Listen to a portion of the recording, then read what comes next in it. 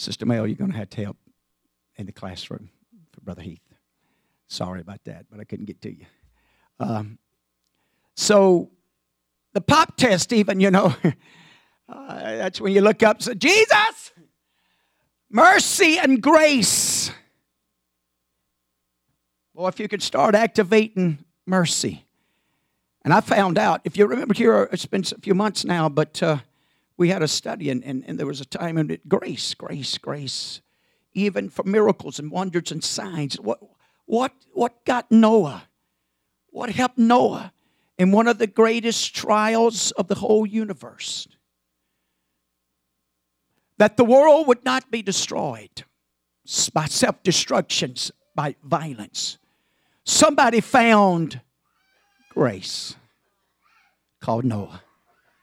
Because Noah found grace. Amen. He was able to hear the voice of God. That when the storm came, amen, he would make preparation. It's by this grace that we experience in the pop test that helps us begin to build arcs when the major storms are going to come. Because see, I'm telling you, amen, there's going to come some storms in everybody's lives. There's going to come testing. Let me put it that way. Of everybody's faith, I don't care who you are. And when you walk with Jesus Christ, you can be assured of one thing: you're going to be tested. Number one, God's going to see to it. I mean, what good is there to say that I'm a Christian, I'm Christ-like, and I follow after the Lord? It's been taken care of. Good. Okay. And so, hallelujah. But see, he just takes care of stuff. But and that's where it's really at. That's the place that you and I've got to be. Because here, what does testing do? You either pass or you flunk, right? And when you fail, what happens? You don't get to advance. You don't get to go to the next grade. You don't get to go to the next. So if it seems like that I'm facing the same pop test all the time, maybe I need to step back and say, okay, God, I failed this thing about 3 or 4 times, but I'm over the failing. And you're the master teacher. And I know you can take even a slow student like me that may be a little hard-headed, a little blind, that can't quite see, but God, if you'll help me, amen, I'm going to be prepared tomorrow when the test comes. You may use the same devil, which may be through a fleshly somebody. I mean, the devil uses folks like that, and God allows him. Praise the Lord. Could be a circumstance or situation.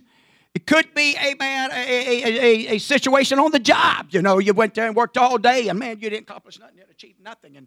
And maybe you blowed your top, maybe you didn't. Maybe you say, well, God's help tomorrow. Lord, I didn't call on you today like I should have and asked for your help, but I'm praying about it now. When I walk in there tomorrow, we're going to plead the blood over it. We're going to call on the name of Jesus, and the Lord's going to help us. How many's ever asked for help, amen, when we was going to face a situation on the job, especially maybe with a somebody that works with you, or maybe somebody you work for, or they work for you, and you wanted it to work out, and you wanted it to come together because, amen, you was going to do, and guess what? Because you make preparations by faith. Call on the name of the Lord, and you begin to bombard heaven and saying, God, I'm facing a situation. I really don't want to face it by myself. I got a lot of training, and I'm pretty smart, and I'm educated, and I'm this, and I'm that, and I've done a lot of things, but we don't do that, do we? Most of the time we say, oh, God, I need some help. I really don't know what to do. I don't know what direction. And, Lord, I really want to say it right. And I want to say it in the right spirit. And I want to say it in the right manner. I don't want to get ruffled up. I have a tendency, as Paul warned me, be angry, sin not. But when I'm angry, I'm more subject to. I'm more prone to. I'm more prompt to say things that I ought not say. But God, I know if you helping me, amen, that it won't get there. It won't escalate there. You'll help me, amen. If I make some preparation. This is. Now watch this. I'm in the lesson. This is what the lady done, all said and done, as a great lady, amen, that you can interpret in many ways, from being wealthy, from being smart, for being very influential, amen, or just, amen, a person that knew how to get some things and keep them in right, to recognize where the blessings are going to come from. You know what thing that's wrong with America? And I'm going to be blunt. And Hollywood caused this, and y'all can send that to Hollywood. I don't mind. Tell them. It's your attitude toward preachers. But what happened when you begin to attack the pulpits and destroy the effect of the authority and the power of the pulpit, it didn't stop there. Because now it's made its way to the White House office. Now it's made its way into the schoolrooms. Now it's made its way in all the governments. Now it's made its way out in the highways and the byways that they don't have respect for sheriffs and law officers. And now it's made its way into our homes and to one another. And now all the respect of all of humanity and positions and places, amen, has been torn down. Why? Because we lost the respect, amen, from the house of God and from the pulpit. And when you lose that, amen, and you lose the fear of God, you really can't have faith. It all works hand in hand. It all works together. Amen. To understand who's really holding this thing together. To understand that we live and move and have our being by Him and no other. But with that revelation, when the trying times come, you're the source. You're the supplier. And whenever there's not a man or a resource for man that can come to my rescue, you still can. You can do it. So, without trying to get too far ahead of the lesson itself, the lesson text, and basically we're going to be talking about 2 Kings, the 4th chapter, 18th through about the 37th verse. A Shunammite woman. Another thing that we ought to pick up right out the gate. Her name is never called.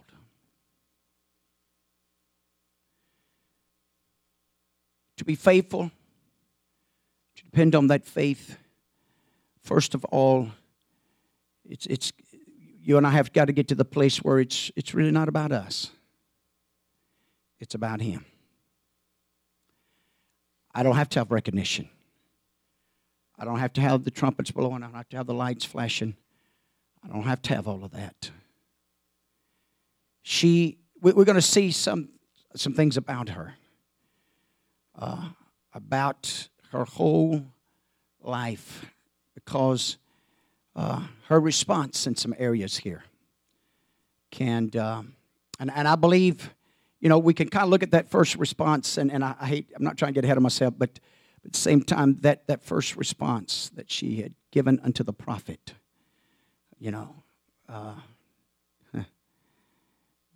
don't lie to me. Don't lie to me.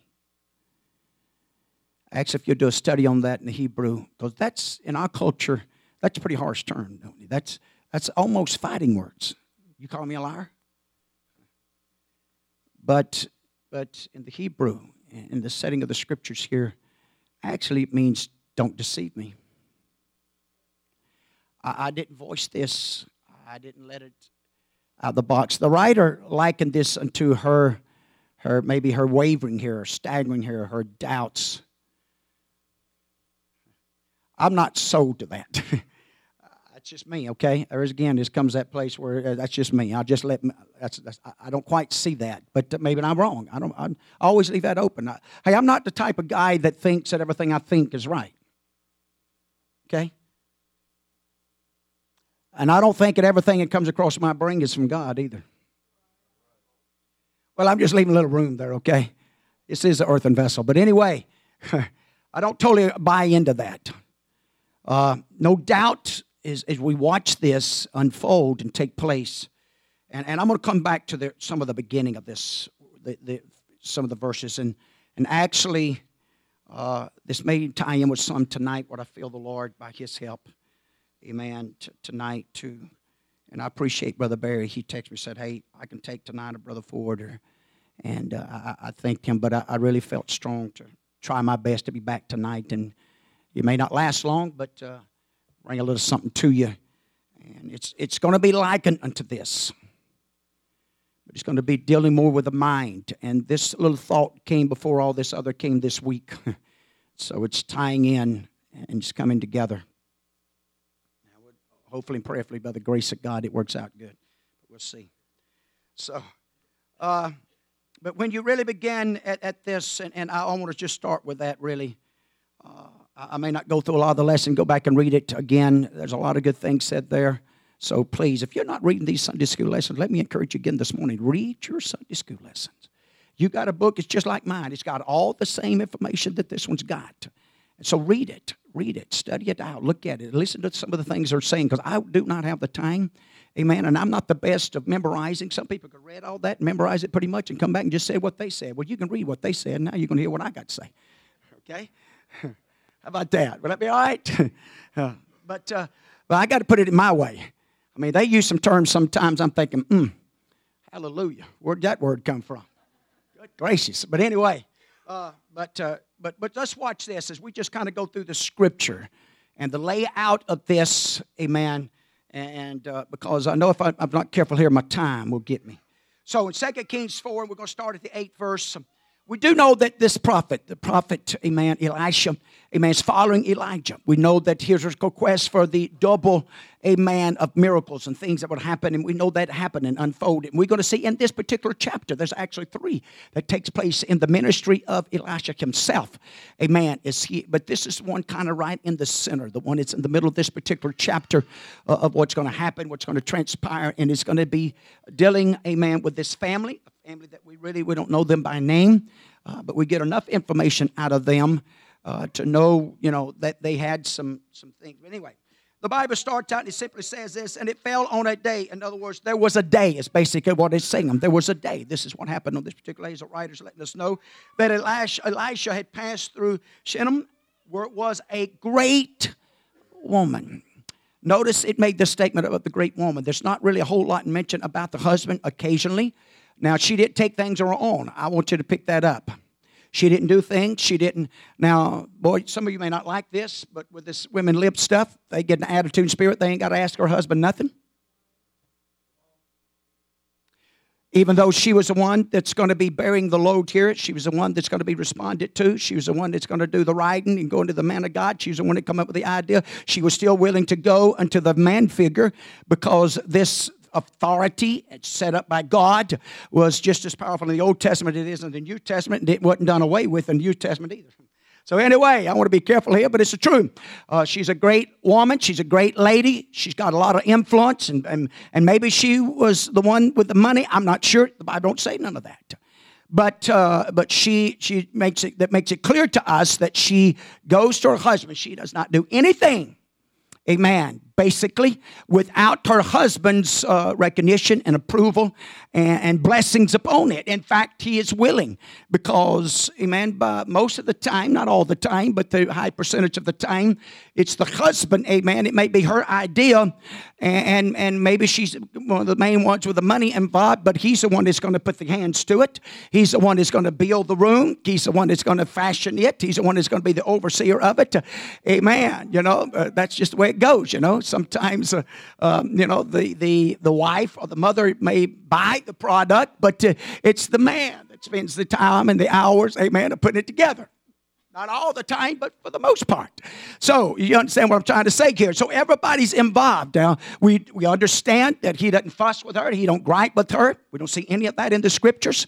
But he's responding like, hey, this is a great idea. Hey, you're the one that discerned this. You're the one that picked this up. And no doubt, And we're going to see some things in the scriptures when you really begin to look at it real closely. It was not a small task that she was willing to take on. You got to remember, in the culture that they were in, and this culture was still even true in the time of birth of Jesus Christ, that they didn't have hotels and motels and places like that were built for people when they was passing through.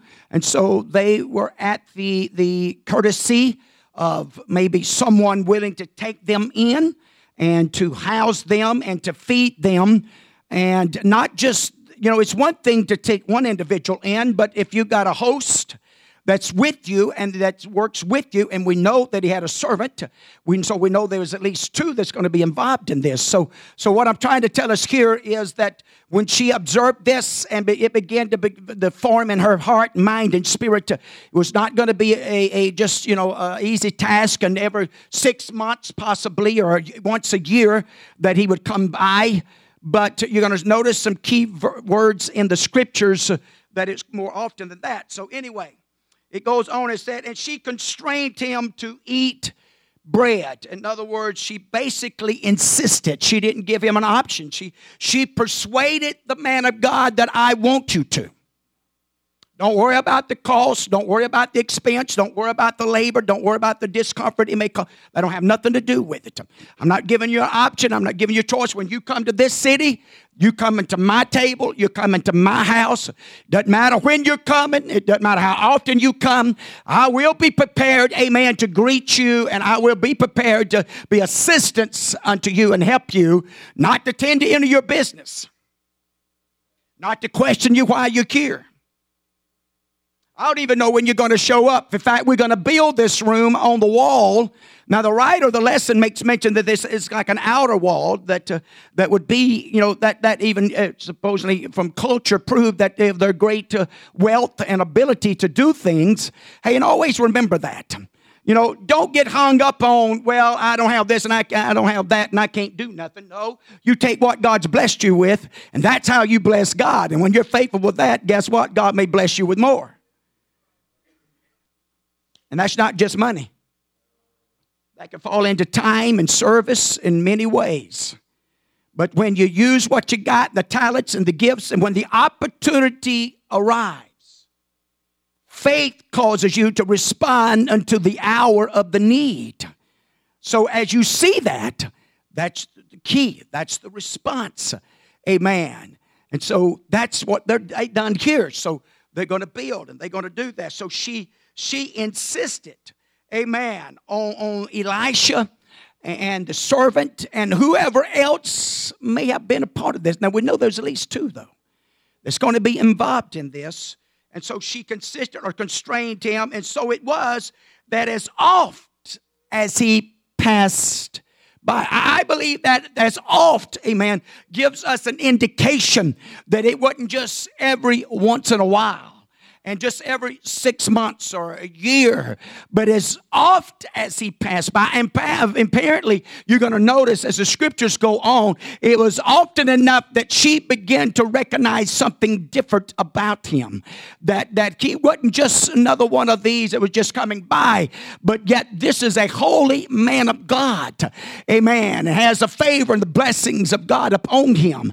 And so she's letting us know that, hey, if I want to get involved in anything, I want to be involved with leadership and with ministers, amen, that's got some flavor of God with them. And there's a holy man of God. He's not just like anybody else, but amen, he's different. And I'm telling you, this society is setting up, amen, a condition and a situation where, hallelujah, there's going to be a distinct difference between the religious people and those that are God called and God sent. And God's setting that up, and the devil really don't like it, because I'm telling you, when God sets these things up, it also sets up the recipe, amen, for revival to take place, and for those with sincerity and honest hearts and desire to be saved, to know God and do what the word says, let every man be a liar and God be truth. Amen. That creates a place, amen, that they can begin to distinct the difference between the two. I'm talking to us, hallelujah, that there is a difference. Why do you say that this morning? Because we're living in a world today that's been persuaded that it doesn't make any difference where you go to church. But it does. There is a truth. The truth. Not one of them. There is the truth. There is a plan of salvation. The plan of salvation. There is a foundation. The foundation. And then there is a way, the way, to live, to be victorious and overcoming, to obtain the prize, amen, to receive the inheritance that's laid up for us. There is a process. There is a journey. Do we earn it? Not in that sense. By grace, first of all, we're born again. And we're kept by His grace. But disobedient children, people that walks in error, is not going to be a part of it. Another message, I'll leave that alone. So as we watch him here, and it goes, and she says, so he turned in there as oft as he passed by, he turned in thither to eat bread. You know, probably even the servant thought about it. He said, man, I'm sure glad we're going this way today. And this city here, there ain't no doubt, I ain't got to worry about it. I ain't got to go knock on nobody's door. We ain't got to ask nobody. We don't have to have no struggles. We know. Amen. That's some of the best bread I've ever eaten in my life because it's baked out of love. It's fresh every day. Amen. The light's going to be on. The bed's going to be made. So we don't think about all that, do we? It could have been that she made her practice every day at a certain time. She went through that room. Possibly having leaving the comfort of her own home to go to the room that she built had built outside on the wall. And it didn't matter what the weather was like. It didn't matter what was coming and going, what other events was going on. It's kind of like our prayer time.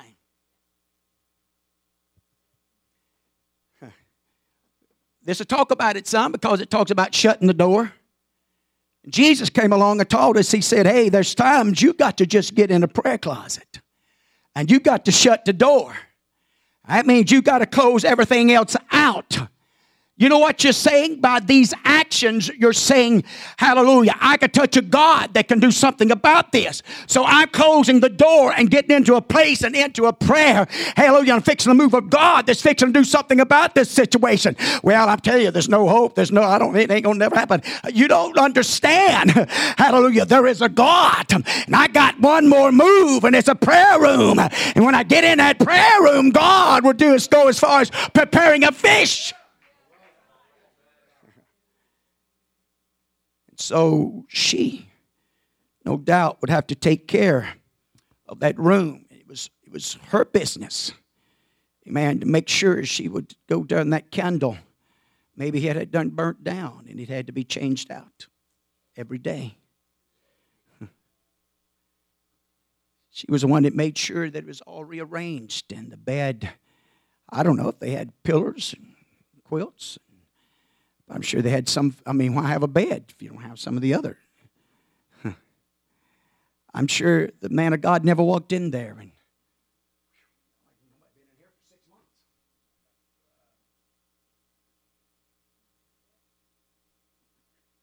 oh, God.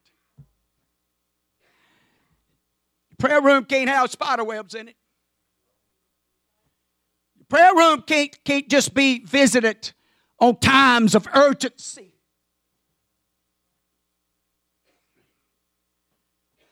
Coming to the house of God just can't be whenever all the chips are down. But when I got it all, it's all going my way. I don't have time for church. I don't have time for God. See, that's what got Israel in trouble. That's what get us in trouble. Because, and watch this, that's what's going to get the world in trouble. He's going to mock at their calamity. He's going to laugh at them when they didn't have time for Him and they had their own lives to live and want to do their own partying. I'm going to tell you something. There's some crisis, amen. It really depends on somebody bombarding heaven and getting hold of God and moving God. Amen. If there's going to be a difference. So, I know I'm getting ahead of myself a little bit, but anyway. She said unto her husband, behold, now I perceive that this is a holy man of God, which passes by us continually. You know, it could have been sometimes that even the man of God says, look, we're going down to such and such, but we're going to go this direction. And even Gehazi, I picked it up. I know why we're going the long way. It's worth the trip. It's worth the journey. Some of you that don't believe that, how many of you ever drove out of the way to eat at a certain place? Because it was worth the drive. First of all, they had what you want and had plenty of it. They done a good job fixing it. And then on top of that, they didn't mind serving you. Sometimes service makes all the difference in the world. Sometimes making them feel like, hey, you're the best customer I got. They spend $10 with you. But there may come a day in their life they need to spend $50 with you. Or $50,000. But how you handled them in that $10 deal may become the outcome of the $50,000 deal. How we handle what the $10 blessings God gives us. And how we responded to that. And showed our things will hinge and work together when the day comes when we're going to need that $50,000 blessing.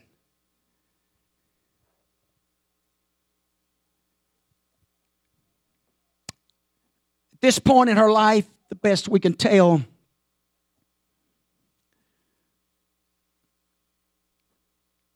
and we can really only assume, but in a sense not, because the Scripture's real plain, that for a lady in that time and in that culture not to be able to bear, and not just a child, but a son.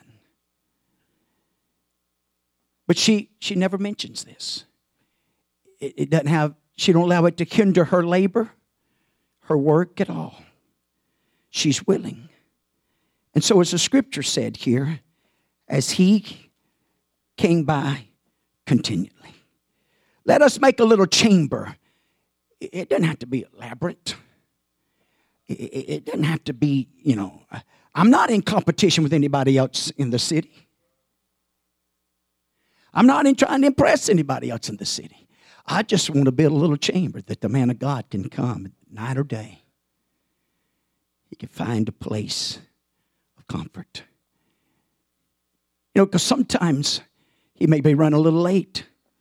I know a lot of times with our evangelist, man, maybe I ought not say this, but a lot of times when they're coming, I come up early and unlock the door, and I just leave it unlocked because they don't like to have a set time they got to be here.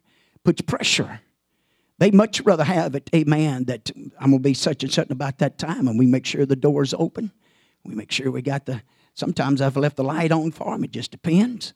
Amen. And they like that. They don't want to have to worry about being here at a certain time at 4 o'clock or whatever. It's a lot easier when you're driving 5 or 6 or 10 or 12 hours, amen, to not have that pressure on you. And if you decide to stop, or hey, God may call on you, you go by and see somebody. And they won't be pressured with, well, I don't know. I told that pastor I'd be there by a certain time.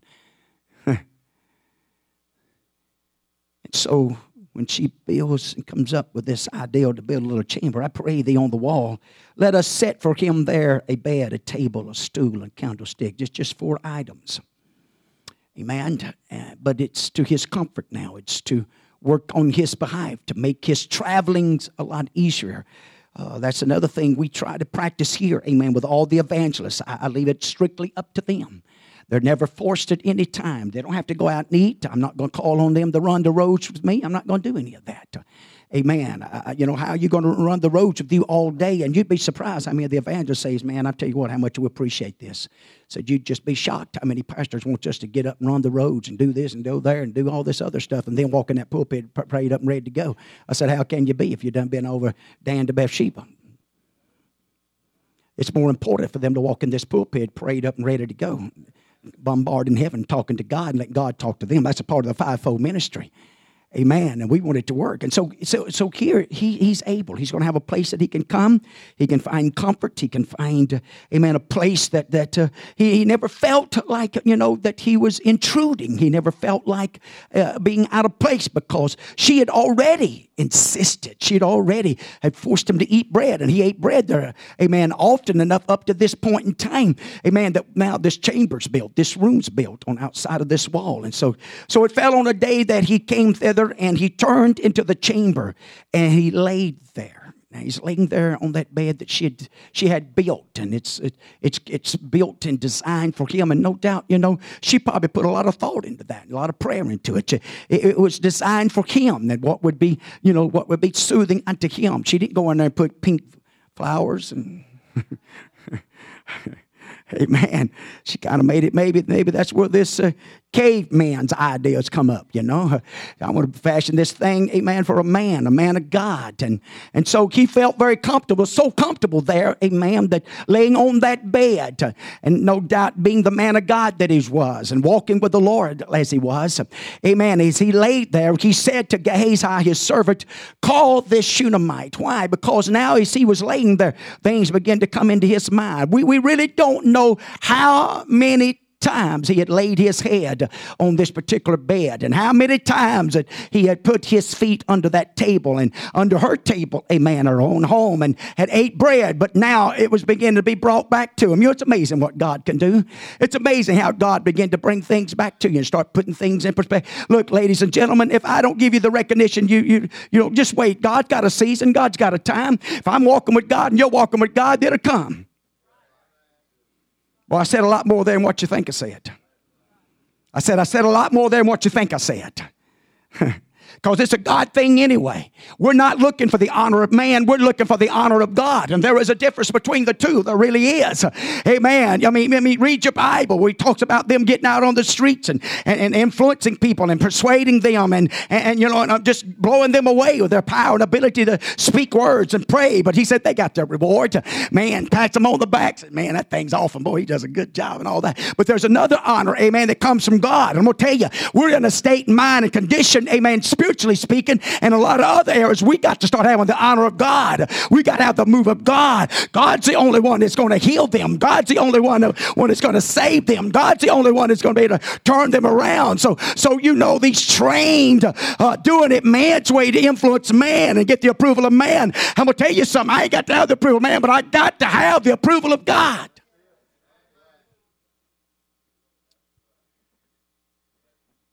So he said, call this Shunammite. And I know I've done mention this, but I would think they knew your name, you know, surely. But he never addresses her that way. Now, watch this verse. Watch what happens now in this little next episode. Called the Shunammite woman, and when he had called her, she stood before him, Gehazi. Not the preacher. Not the man of God. What's the difference there? Okay. Let me take you back a little bit. Naaman came in with all of his gifts. Camels and oxes and all this. He come riding in with a preconceived idea. Hey, the man of God's going to come out there, buddy, and he's going to make a big deal out of this. He's going to make a big show out of this. Man, it's going to blow us away. It's going to blow our hair back. Man, we're going to ride up in here, and he's going to come strolling out there, buddy. He's going to put his hands over it, and he's going to be doing all this, you know, hocus pocus stuff and all this. Read it. But whenever he sent Gehazi out there,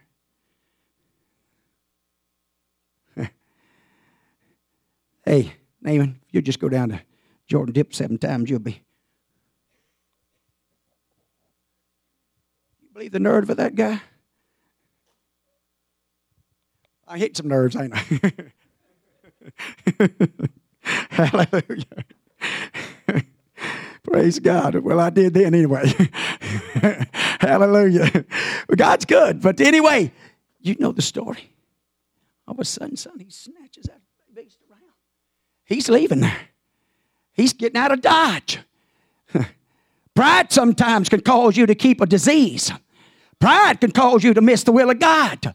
Pride will cause you to bust hell wide open thinking you're going to have it your way. Going to show everybody. Nobody's going to show God nothing.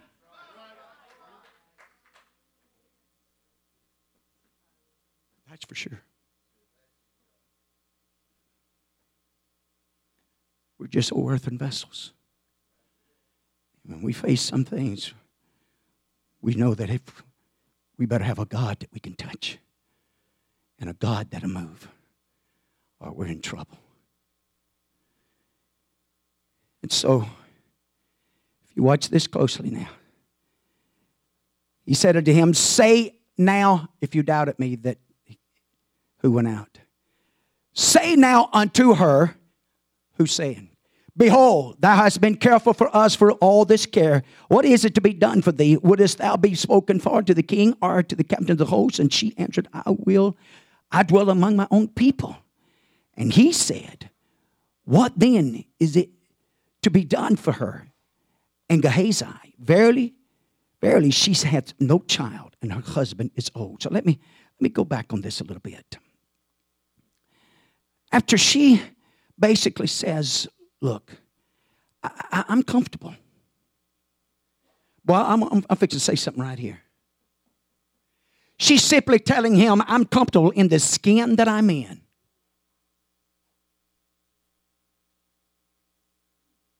Doesn't matter the color of that skin. Boy, I touched the issue there, didn't I? But it's the truth. She didn't need to be promoted into some position. She wasn't in it for that. She's happy with her neighbors. She's happy with her family. She apparently is happy with his family. She's happy where she was living.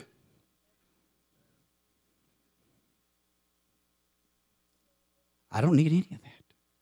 I'm content. I'm satisfied.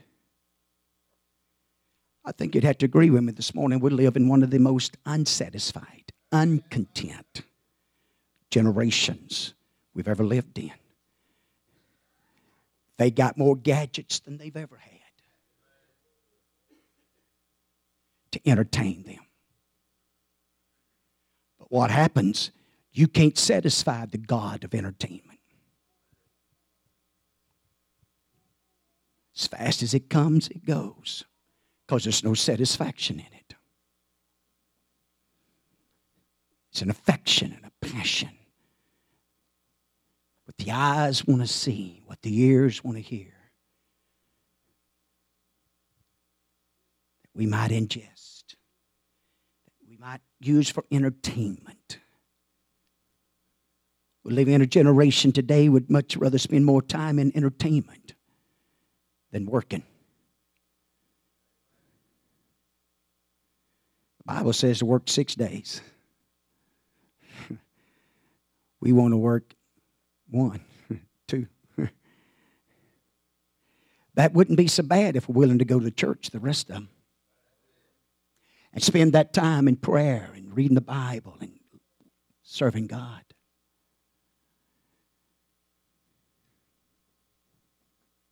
I asked the Lord to help me today. We got to dig in some areas. And, it takes that digging around it and fertilizing it for it to produce. We want to produce. But for God and in the Spirit of God. We want to bear the fruits of the Holy Ghost, all 9 of them. We also want to walk in the gifts of the Spirit because it's not God's will for this church or any church. Read the writings of Romans, Paul's writings. That would come short of any gifts of the Spirit. As a family, as a family of God, all 9 gifts should be in operation in this body of believers. In the moment in time of need, they be able to show up and produce. So, as we watch it here, he begins to question Gehazi and said, well, what can be done for her? What she have need of? And again, watch this. The man of God didn't notice some things that the servant did. Don't always jump on the man of God because he had noticed something you thought he should have noticed. Sometimes, for whatever reason, it could be his fault. Sometimes God, as you're going to see later on, that God just closes his eyes. Don't reveal it to him. Because God's got a reason, and God's got a season, and God's got a method sometimes of how to bring things about and works it all together. And so when he begins to question Gehazi, what she may have need of or even want of, he says, well, she doesn't have a child. I don't see no swing sets out in the yard. We haven't had to push any toys to the side, and I hadn't heard any crying, and I hadn't heard any babies running around here. And on top of that, her husband's old. Now, I don't know where that put her. Or that's where we got the practice that you just don't ask a woman her age. Hallelujah. But he didn't mention nothing about hers. But he makes it clear to the man of God that the husband's old. And so the odds and the chances are not looking good. They're fading out. Now, the next time he calls her, and he said, call her. And when he had called her, she stood in the door. Now, she's standing in the door. I wonder who's the door. I wonder who we stand in the stead for.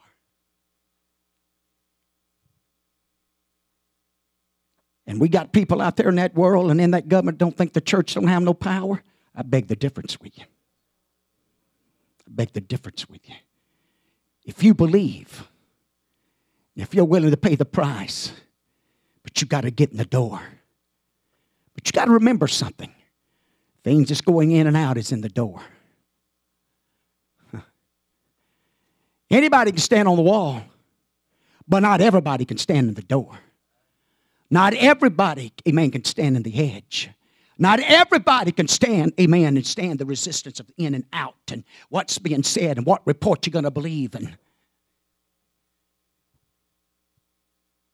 But when you stand in His stead and you stand by His name and you stand by His promises and you just simply won't be wavered and you won't stagger at it. You may not can do nothing, but as Paul put it, stand. But I'm going to stand here. I'm going to stand on the promises of God. I'm going to stand on the commandments of God. Come on, let's take that a little further. I'm going to stand on the doctrines of the Lord Jesus Christ. They haven't changed.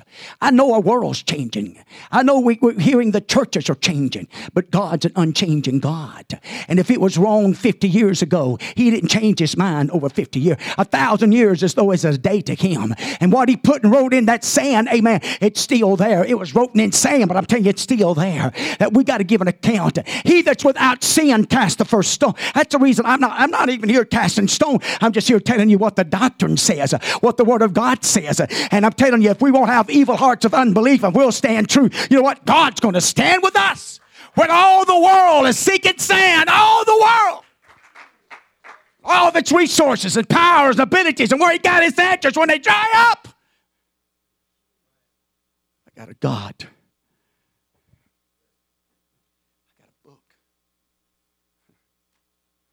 Some promises. I'm going to hold on. Let the winds blow. Let the waves do what they want to. I'm going to hold on. So, this is what she done. She responds unto him.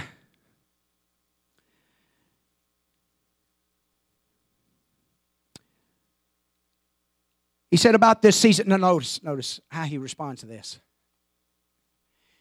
He didn't ask her, do you want a baby? You want a girl or a boy? It is. While she stands at the door, he just prophesies to her. Can these bones live? Lord, you know. They look awful dry to me. They look awful scattered. Look like they've been dead a long time. Prophesy. Just preach the word. Just be the voice of God. Because this same voice that moved upon this world when it was void and empty and no life began to speak. And when He began to speak, things began to happen. And so somebody's got to stand on this earth. That's the reason the Bible says where 2 or 3 agree together on this earth about a situation or an issue. What are you thinking when it becomes not just 2 or 3, 4 and 5 and 6 and 7 and 10 and 20 and 100 and 30 and 40 and 50 and hundreds begin to bombard heaven and lift their voice?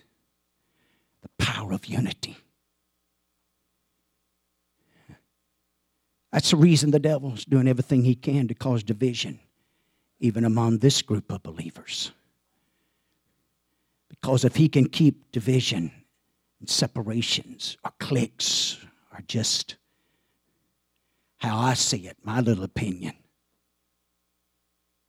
If it hadn't been for the little servant for Naaman, say, hey, if he'd asked you to done some great thing, something that you could took your pride in, your arrogance in, had a little credit in. In other words, he'd have told you, hey man, you got to climb that mountain.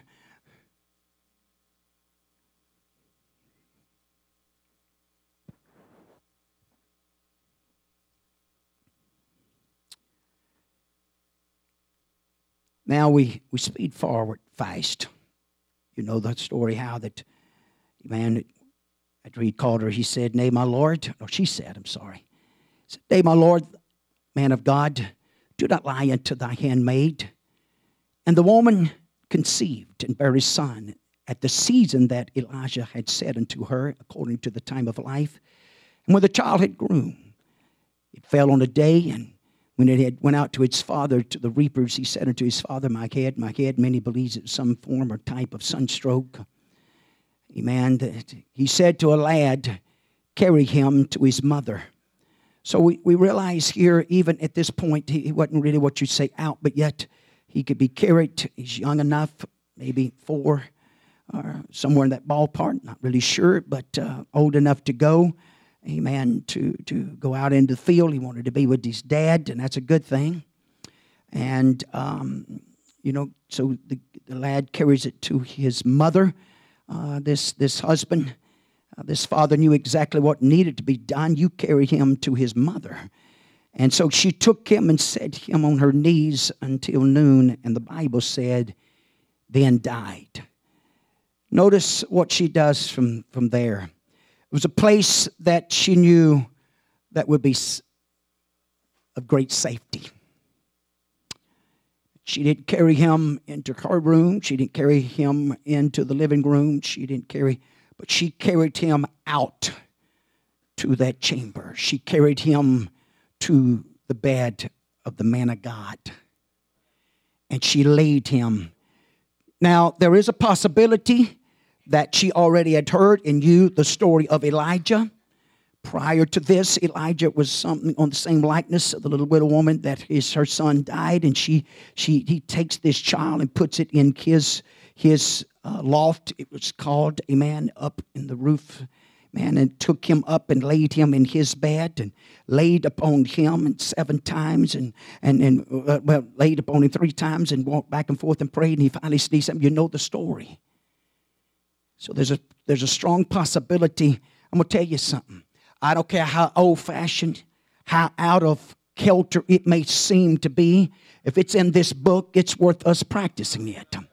They can make fun of anointing cloths. They can make fun of us calling on the name of Jesus. They can make fun of how they want to. But I'm going to tell you something. You want to get the power of God to move, just practice what's in the book.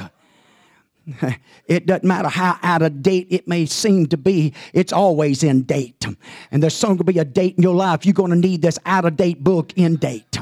Amen. And so here we go. She carries him and puts him in that bed. And the Bible says she closes the door.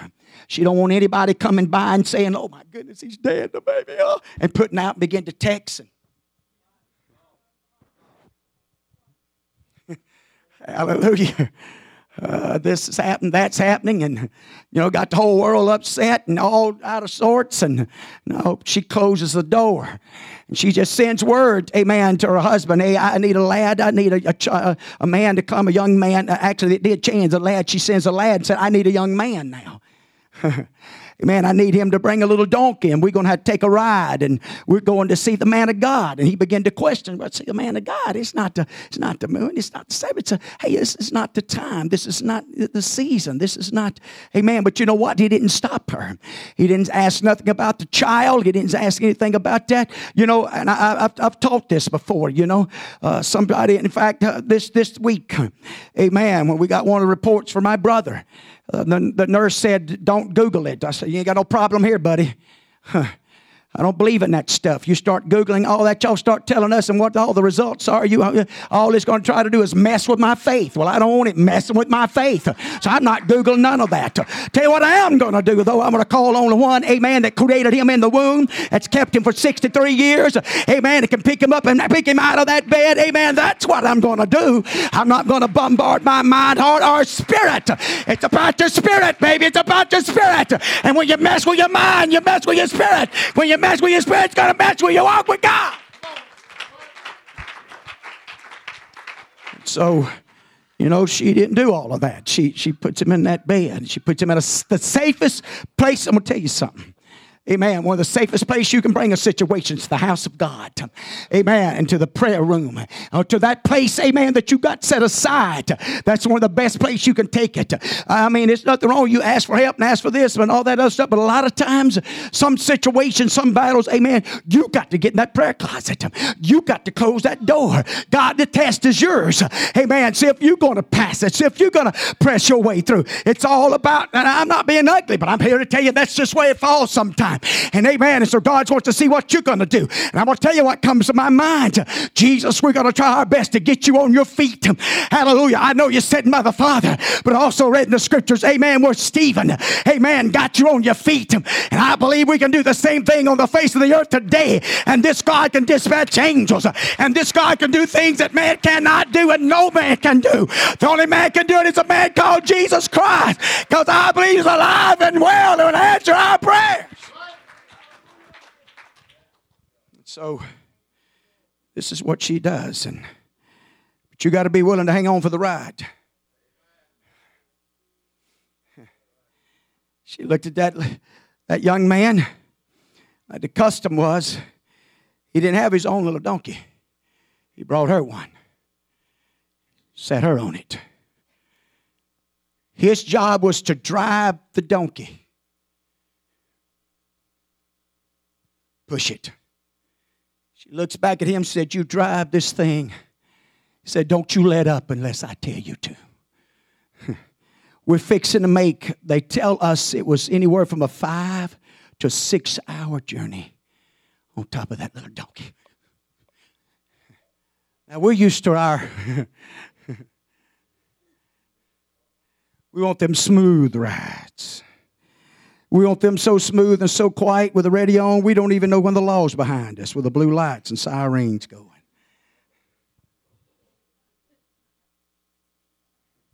Hey, some of them, if I get in them, I better use the cruise. You drive that 96 Toyota and then you get into that Sequoia. You look down there and you'll be doing 80 and 90 and you think you're doing 55. Now, we don't always like the journey of living for God. We don't always like the pathways that we're subject to have to go down. And sometimes it can be rough. Sometimes they can catch us from the blind side and unexpectedly. But you know what?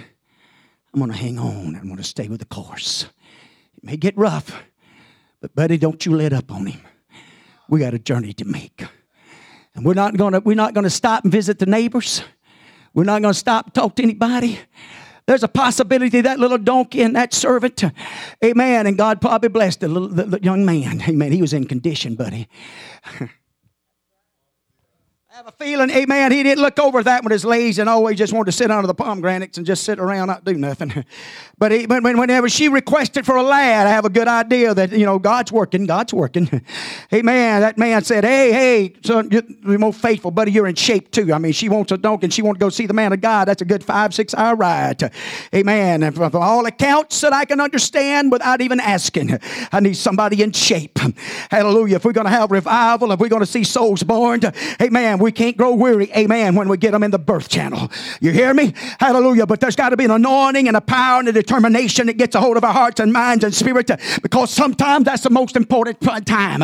And if we're not careful, I'm not trying to be too blunt and too plain here, hallelujah, but I refuse to let them die. Amen. It's just at that point in that place they'll suffocate and die because we didn't have the power and the ability to push one final time and get the results. But I'm telling you, by the help of God and by the grace of God, there's going to be a church when He comes. So somebody's got to make up in the mind, I'm in for the ride. I'm in for the ride. I said, I'm in for the ride. It may get bumpy, it may get rough, and I may get a few scars and black eye, but I'm not getting off the ride. I'm not getting off the ark. I'm not getting off the dope. We're going to finish it. So she had to do the same thing. She had to have her mind made up, and so they set out. You're going to notice something, that whenever they finally got into view of the man of God, he noticed, even from a far distance, he says, hey, that's that Shunammite woman. God recognizes his. I'm going to say it again. God recognizes his. You see him come from afar. That prodigal, that father saw him coming from afar. That's going to make all the difference in the world. I'm going to pursue it. I'm going to obtain it. I got to. We see this time and time in the scriptures where these kind of things had to transpire and take place. And sure enough, so he looks over at Gehazi and says, hey, take the staff. And goes, we begin to question her first. And she said, it shall be well. And so as he made his way there, and I know my time's running out, so I'm going to try to get through here. When Gehazi got there, and he sits him with the staff, he goes into that chamber, he goes into that bedroom, and he lays it on the child. The Bible says there was no hearing and no voice. And he makes his way back because she said, I'm not leaving you. I'm not leaving the man of God. Didn't I tell you not to lie to me? Did I tell you not to deceive me? This wasn't my idea. I didn't ask for this. There's some battles that we didn't ask for. There's some struggles that we may have to endure. We didn't ask for them. But He knew who He could trust with it. He knew it wasn't a great multitude of Jobs, ladies and gentlemen. For God to say, have you considered my servant Job? Let's see how he handles this situation. Let's see how he responds. And so here he is. Man, she falls at his feet and Gehazi tries to get her away. She says, oh, no, leave her alone, leave her alone. She said, God's blinded my eyes. Something's going on. Something's happened here. And watch this. When he sends Gehazi, he tells him, he says, hey, don't salute nobody. Don't become distracted by anybody. You ain't got time to stop and talk to this and talk to that one. Nothing irritates me more than me trying to get ready to go somewhere.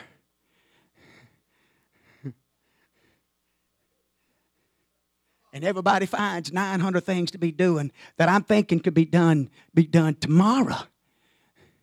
Right now, we need to be going. Nothing irritates me at work is whenever somebody, I'm going to be quiet here. But when you're busy and you're trying to get things done, and they just, they ain't got nothing on their plate. Your plate's full, and it's running over. But you got to be a Christian. So you smile and you bear it for a while. Until after a while you just have to say, I got to go. Sometimes you just got to get that point. And if it's serious enough, you say, hey, I'm sorry. I got something I got to do. And I'm telling you, that's what he told him. He said, you have tunnel vision. You go in one place.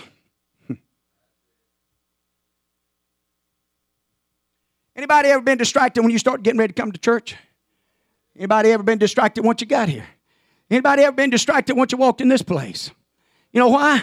The devil don't want you to have tunnel vision. He don't want you to have a one-track mind. In fact, our world's created this big deal that we ought to be able to multitask and we ought to make us heroes. I'm going to tell you something. You better get over some of that. When it comes in this place, one thing ought to be on your mind, one thing ought to be on your spirit, one thing ought to be on your heart. I want to touch God and let God touch me. I'm dependent on it, and you know what? My brothers and sisters are dependent on it, and I am my brother and sister's carekeeper. And because if they don't make it, there's a chance I won't make it. And every time one of them falls, there's a subject that shows that I'm subject to fall. But you know what? If we'll get tunnel vision and get connected, get hooked up in one chord, one place, and one spirit, I'm telling you, the Almighty God will move. The devil knows that. He gets there. I done told the other part. So Elisha arrives, and when he gets there, amen, he begins to pray, and he begins to call on the Lord. He begins to call on the power of God. And when Elijah was coming to the house, here's how it goes. Behold, the child, notice, was dead, laid upon his bed. He went in, therefore, and shut the door upon them twain. Shut everything else out. Closed it all out. Prayed unto the Lord, and he went up and laid upon the child, put his mouth upon his mouth, and his eyes upon his eyes, and his hands upon his hands. And he stretched himself upon the child, and the flesh of the child waxed warm. He's following the same principle of Elijah. The same example that he had. He's following it. Then he returned and walked in the house to and fro. Didn't get the results he was looking for. He didn't get the response he was looking for. So now here he is walking back and forth, calling on this God, calling on this miracle worker. Have you ever been there? Oh, yeah, we've been there. But you know what? Watch this. This helps us begin to understand this battle now, this struggle. Even Elisha now, hallelujah, he begins to walk back to and fro and call. A little of the anxiety that takes a part of it and gets involved in it. Hallelujah. So don't let that rob you of what God wants to do. The next time when you can't sleep, don't take that, amen, that's doubt. Amen. But you know what? If I'm going to get up and do something, I'm going to get up and call on the Lord. Amen. I'm going to walk back to and fro calling on the Lord, believing God's going to do something about this thing. I'm not going to crawl in the closet somewhere and just feel sorry for myself and feel sorry and just use the excuse. And boy, I'm fixing to say something here is going to go over real good probably. Probably not. Amen. Well, it was God's will. Was it? Amen. That's you and I've got to question sometimes. Was it? Because if it wasn't, amen, then God, here's the only thing that can clear our conscience. Amen. When you've done all you can do to stand, when you've done all you can do to fast and pray and touch the throne room of God, and it goes the way that, even though it doesn't go the way you want to end, you can say, you know what? Without waver, without doubt, it was God's will. And I accept it. Amen. Because it was God's will. But you know what? You and I've got to make up in our minds and hearts and spirits. But you know what? I'm not going down without a fight. I'm not going down, amen, without assurance. Amen. God, I've done everything I could like the little widow woman. I knocked on your door every morning. I knocked on your door every night. When I woke up in the nighttime, I was calling on you. When I was walking through the day, I was calling on you. That's one thing, amen, for sure. The record's going to be clear, amen, that we wasn't hesitant about who to call on. We didn't try any other gods. We didn't try any other methods. Our faith wasn't in nobody else but you, God, to move. That's what makes all the difference in the world. Now let me say you this. The scripture's real plain about. And I even brought this before the Lord this week. Precious is the death of your saints. But if he's not, his death is not precious. Well, come on, preacher, you're twisting that word. No, I'm not. It's the word. It's the word. And you watch this. If we're begotten by the word, what do you think moves God? By the faith of his word.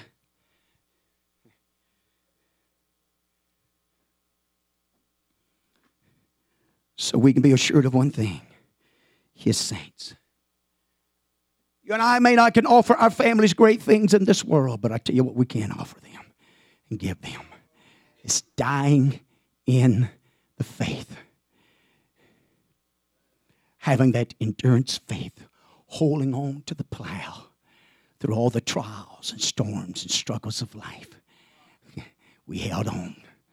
We kept believing. So sure enough, after this procedure had taken place, and he'd walked to and fro and stretched himself upon him, and the child sneezed 7 times, and the child opened his eyes. He called Gehazi and said, "Call the Shunammite." And so he called her. And when she come up unto him, he said, "Take up thy child." Endurance, faith, lasting faith. As we stand in this house this morning, this is the same type of illustration that you and I have to have even today. This has not changed. That lasting faith, that endurance, this faith will hold me. Paul, in finishing of his race in the fight, he said, "And I have kept the faith." I remember one particular time, and Sister Diane Barry would remember this with Sister Felicia. I remember as we got into Hattiesburg that day, with her husband sitting beside me, and Sister Felicia done almost at the point of death and died, but she says, "You pray that our faith will not fail us." And it didn't. Faith, folks. Faith. You got to believe it. You got to hold on to it. And you can have this comfort when you've done all you can do and you've done it by faith. Ever how the chips fall. That's God. And we can find comfort and strength and assurance in that. Knowing who we serve and how much He cares about us and how much He loves us. But you and I have got to just be determined. We're not going to let anybody or anything rob us of our faith in Him. Especially in the time of a battle and a struggle. Why don't we pray? God, we love you this morning. Appreciate you so much. We thank you for your word. We thank you for your presence, your touch. I thank you for all your people, God. All that's in this house this morning. As you minister to each heart and soul and mind. Everyone in this place is in some form and fashion of a struggle and a battle. It's a daily thing. But God, our faith would be increased here today. Our confidence will be uplifted. We know that you are a God that answers prayer. You're a God that's moved by faith. And as we humble ourselves and yield ourselves and give ourselves unto you like never before, help us be like this little Shunammite woman. Hallelujah. Present it and bring it unto you by faith. And to see the miracles and the miraculous things take place. And for your perfect and divine will be performed in each heart, each soul, and each life that's in His place this morning. We're going to give you the glory for it. We're going to give you the praise for it. In that lovely name of Jesus Christ, we pray. Love you this morning. Appreciate you. Hopefully something has been said here this morning that will encourage your faith, cause you to have that faith to endure unto the end. Amen. Because that's what we're looking for, is be faithful unto the end of the journey. Let's do it. God bless you. Love and appreciate you. God bless you.